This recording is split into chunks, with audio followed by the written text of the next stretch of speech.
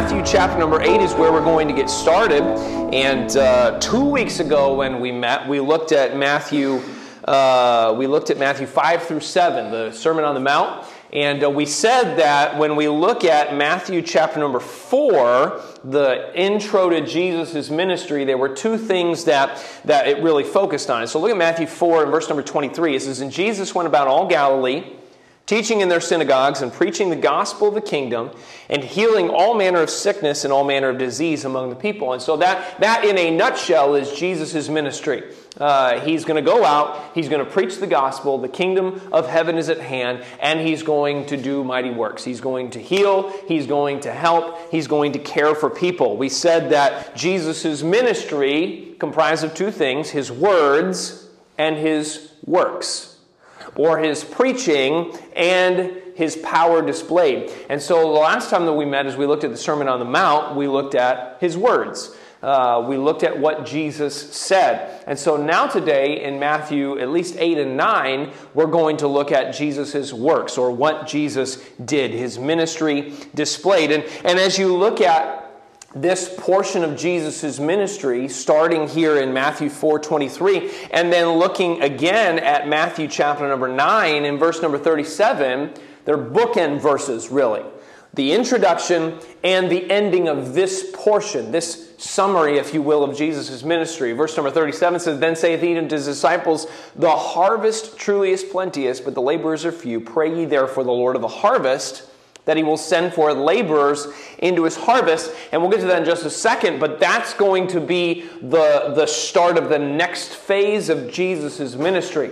Because starting in Matthew 4, when his ministry begins, he's called some of his disciples, they're following him, but they're only doing that. They're just following Jesus. They're hearing his words, and they're seeing his works. But when we get to Matthew 10 in just a moment, we're going to see the next phase of Jesus' ministry begin, when the disciples are going to be sent out to do the exact same thing. But we don't want to get ahead of ourselves.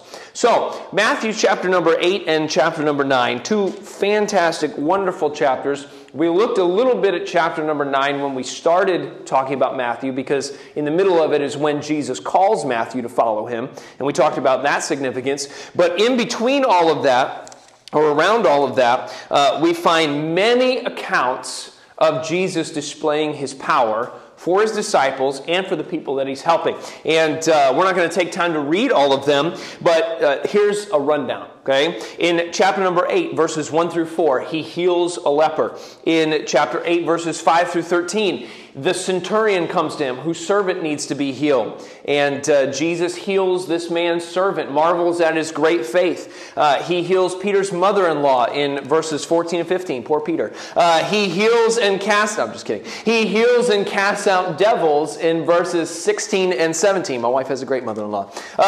He calms the storm in chapter 8, verses 23 through 27. He goes out on the boat with the disciples. He's sleeping. The storm comes up. The disciples are scared for their life. Jesus wakes up, calms the storm in verses 23 through 27. Then they get to the other side in verse 28, and that's where he heals the maniac of Gadara, the demoniac of Gadara. Then in chapter number 9, verses 1 through 8, a lame man is healed. That's the same lame man in Capernaum that we read about in other Gospels. His four friends lowered him through the ceiling. Same account. Matthew doesn't mention that, but it's the same exact story.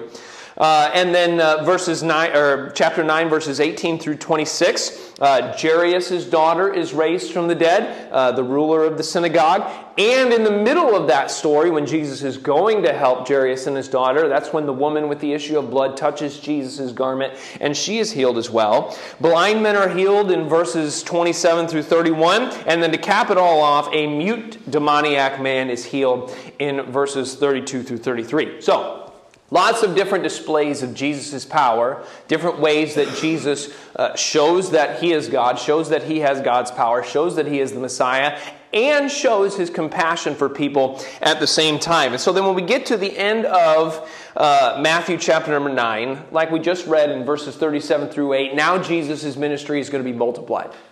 Jesus, up to this point, has been the only one preaching. He's been the only one healing. He's been the only one caring. He's been the only one helping. And so now Jesus is going to multiply his ministry by sending out his disciples who have been following and watching and waiting for this opportunity to be a part of this ministry. They're going to go out and do the same things that they've been witnessing for the last 5 chapters of time. So I want to say a few things about these 2 chapters here, Matthew chapter number 8 and chapter number 9. We just mentioned everything that Jesus did, his displays of power.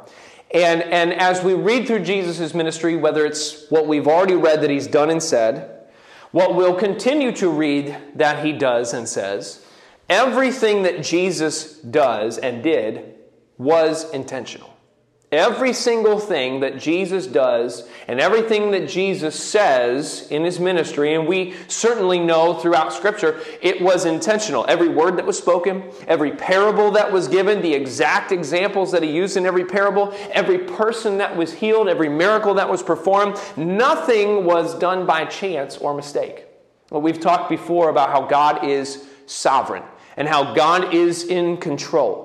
He is in control of everything. He has his hand. He is in control, and he has control over every single part of our lives, over every single part of every single person's life on this earth. And so for every single one of those people that we just mentioned, whether they had a demon in them, whether they were blind, whether they were lame, whether they were dead, every single one of those issues, those were allowed by God so that he could show his power.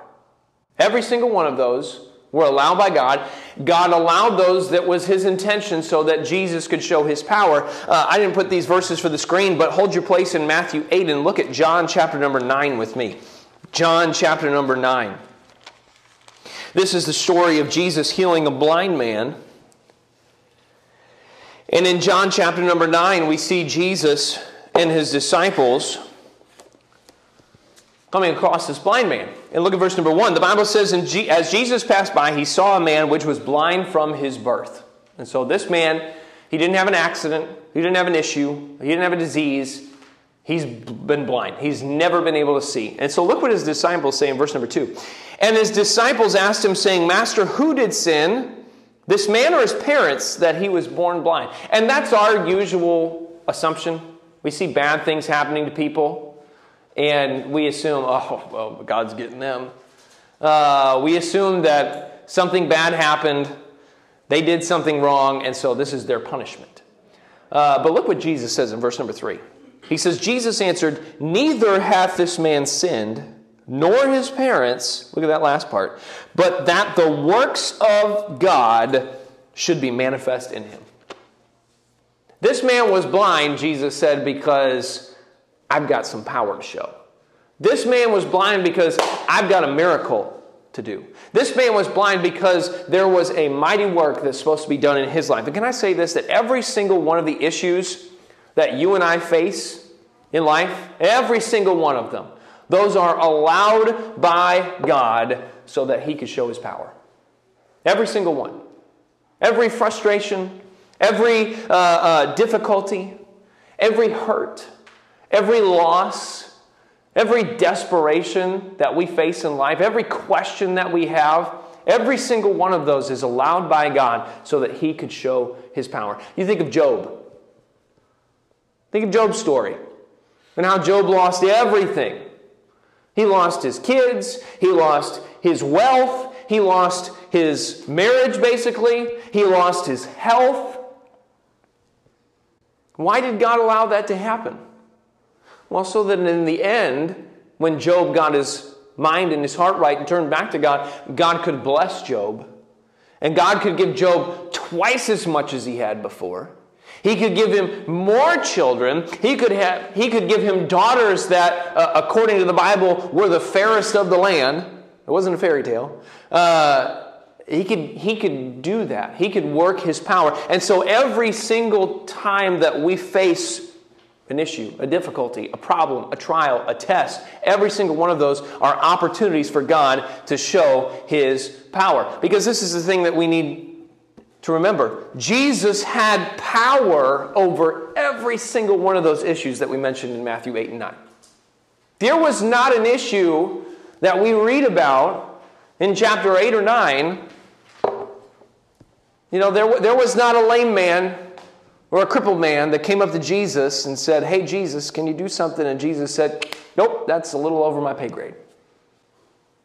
There wasn't any of that. Jesus had power. There wasn't a demon in somebody, and Jesus walked up and said, "Oh, no, I'm not ready for that one yet."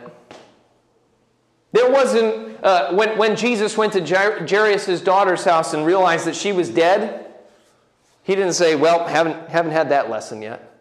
No, Jesus had power over every single one of those issues that were mentioned. 11 collective incidents that we talked about, 28 specific people that were helped in those incidents, plus the Bible also says that there were many and great multitudes that were healed and delivered from their issues. And yet Jesus took the time to be with every single one of them. Every single one of them. And Jesus is God. Jesus could have gone up on a high mountain, spread his arms out, and say, "Be ye healed." And every single person could have been healed. Every single demon could have been cast out. Every single dead person could have been raised back to life. Jesus could have done that. He has the power. But you know what? Jesus said, "I have the power to take care of every single one of these issues, and so I'm going to deal with them individually. I'm going to deal with them one-on-one. I'm going to help the blind man. I'm going to help the leper. I'm going to help Jairus. I'm going to help this woman that I don't even see as I'm passing through the crowd, but I know she's going to come up and she's going to touch my garment. I'm going to help her too." Jesus helped every single one of them individual. He took the time to deal with every single one of them. And you know what's even more amazing about it is Jesus dealt with every single one of those issues individually. Okay? He helped every single person by themselves, separately, and he dealt with them all differently. Do you notice that? When you read back through those stories, and again, we don't have time, but I'd encourage you, read Matthew 8 and 9 at some point. Read those accounts of what Jesus does for each of these people, because he helps them all differently. He helps them all specifically. He meets their needs exactly how they need to be met. He touches the leper. He spoke from where he was when the centurion met him on the road. He wasn't even at the centurion's house. And he said, "I'll heal your servant from here," to honor the centurion's faith. He touched the hand of Peter's mother-in-law. He spoke to the storm that was raging outside. He said one word to the demoniac of Gadara. That's all he had to do. He forgave the sins of a lame man that had been lowered through the roof, and then he called for him to rise and walk again. The woman that had the issue of blood, as Jesus was walking through the crowd on the way to see Jairus' daughter, all she had to do was reach up and touch the hem of his garment. Jairus' daughter, he took her by the hand, even though she was dead, and pulled her back up and raised her back to life. And then he touched the eyes of the blind man. Each one of those, different, specific, individual situations and issue. And Jesus took the time to deal with each one of them and to deal with each one of them individually and specifically. The love and care that Jesus shows to each one of these people shows his love for the individual. You know, we quote that verse, we know that verse, God so loved the world. That's big picture most of the time in our minds. But can I remind you that the world means every single person in it? Every single individual person within the world, the people that are in the world. Let me say it to you this way. Jesus had compassion on the multitudes, but he cared for the individual. Jesus looks across the multitudes. We see it in Scripture. Jesus looks across, the Bible says he had compassion on the multitudes. He sees the multitudes. He sees the crowds of people, and he has compassion on them. But he cares for the individual. He reaches down and touches the blind man. He reaches down and touches the leper. He reaches down and allows a woman to touch his garment. Cares for the individual. Let me say two things. First of all, that ought to bring great comfort to us. To know that the issues and troubles and trials and questions and frustrations and desperations that we face First of all, again, they're there so that God can receive glory, so that He can show His power to us. And Jesus is not going to care for all of our problems in a group. Okay? He's not a healing evangelist. He's going to call everybody up and, slay you all in the Spirit. Jesus doesn't do that. He deals with each one specifically. He's going to help you. He's going to answer your question for you. He's going to solve your problem for you. He's going to give direction for you. He's going to give leading for you. He's going to do it individually. He's going to do it separately. He's going to do whatever it is.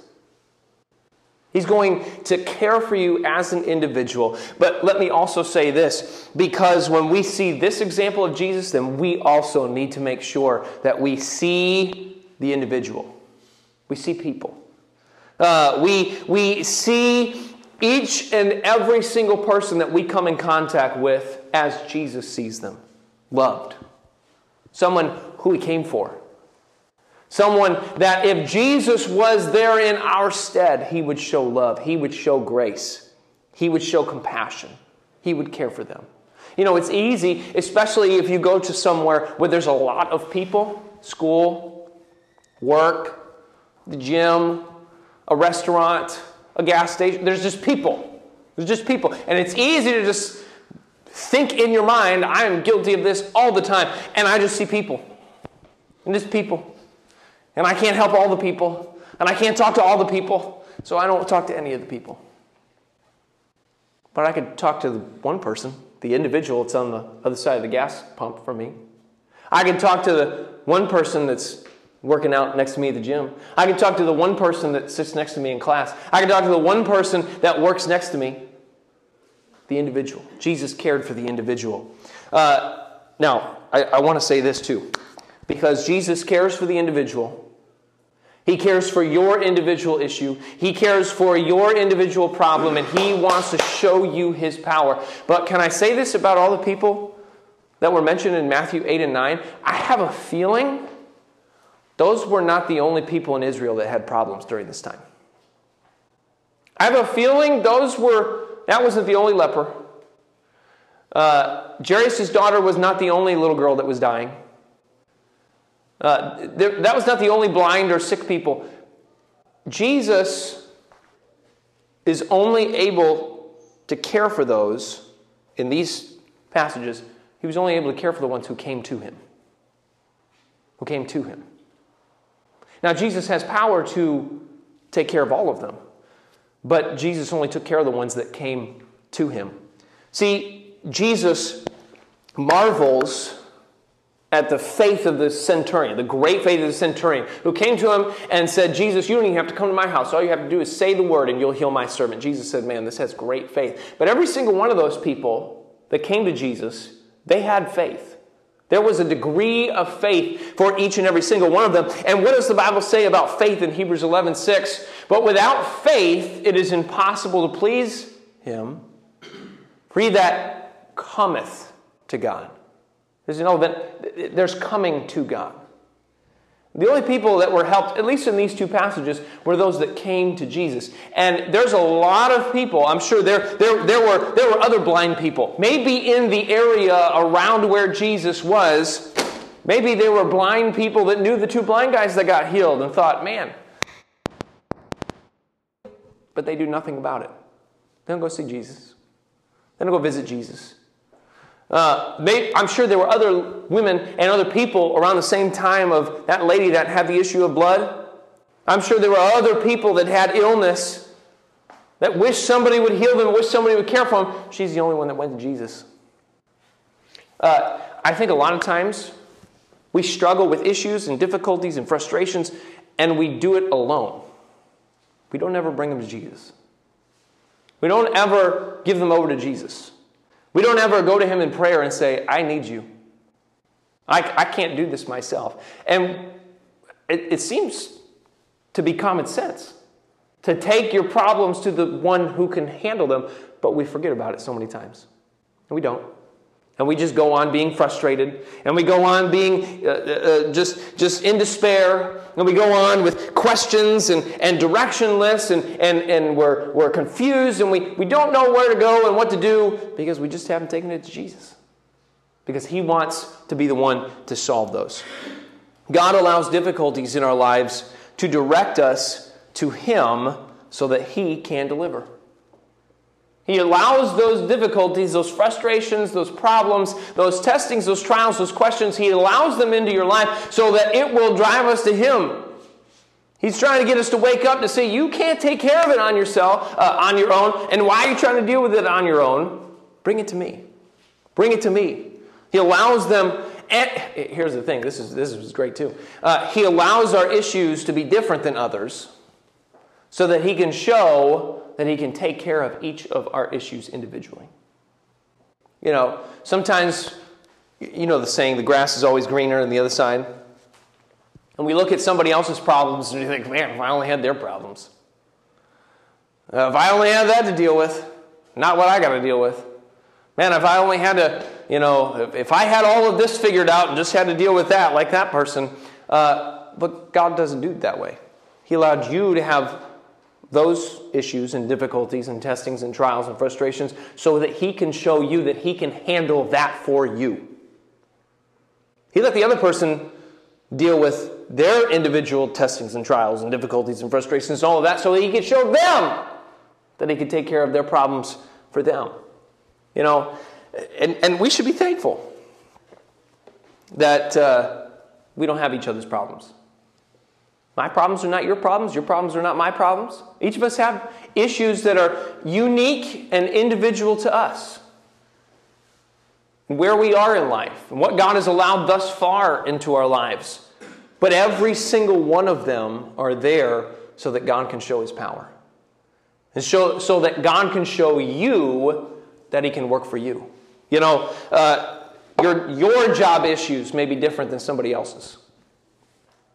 Your financial issues may be different than somebody else's. Your problems in school and just the frustrations that come with that may be different than somebody else's.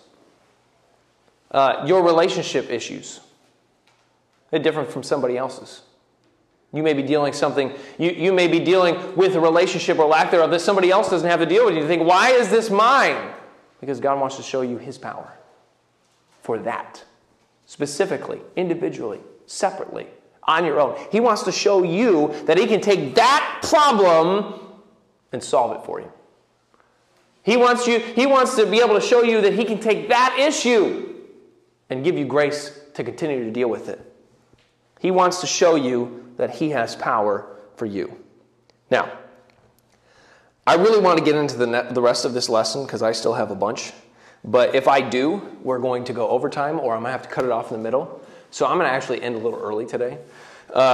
Surprise, surprise. But let me encourage you with that. Take comfort in the fact that, first of all, Jesus has power over anything that you face. That whatever you are facing, it's there so that Jesus can show His power. And it's there and it's different than other people because He wants to show you specifically that He can handle that problem for you. He wants to. Man, He wants to. Did Jesus turn any of those people that came to Him in those 2 chapters down? No. Did He tell them He couldn't do it? No. Did He give them any reason? Did He go through this whole issue of, well, if you'd have done this and this and this, you wouldn't have this problem right now. Jairus, if you'd have gotten a doctor quicker, your daughter wouldn't be dead. If a lady with the issue of blood, well, you've been doing all this wrong. No. Every single one of them. Healed. Demon cast out. Issue solved. Girl raised from the dead. Jesus has power. He has whatever issue is in your mind right now that you're facing, whatever question, whatever problem, whatever thing is frustrating you the most, it's just a cloud that sits over you right now. Guess what? He has power to solve it. And if He decides He doesn't want to solve it. He has power to give you grace to get through it. He has the power. Let's make sure that we bring it to Him. Now, we'll come back next week and finish up Matthews 8 through 10.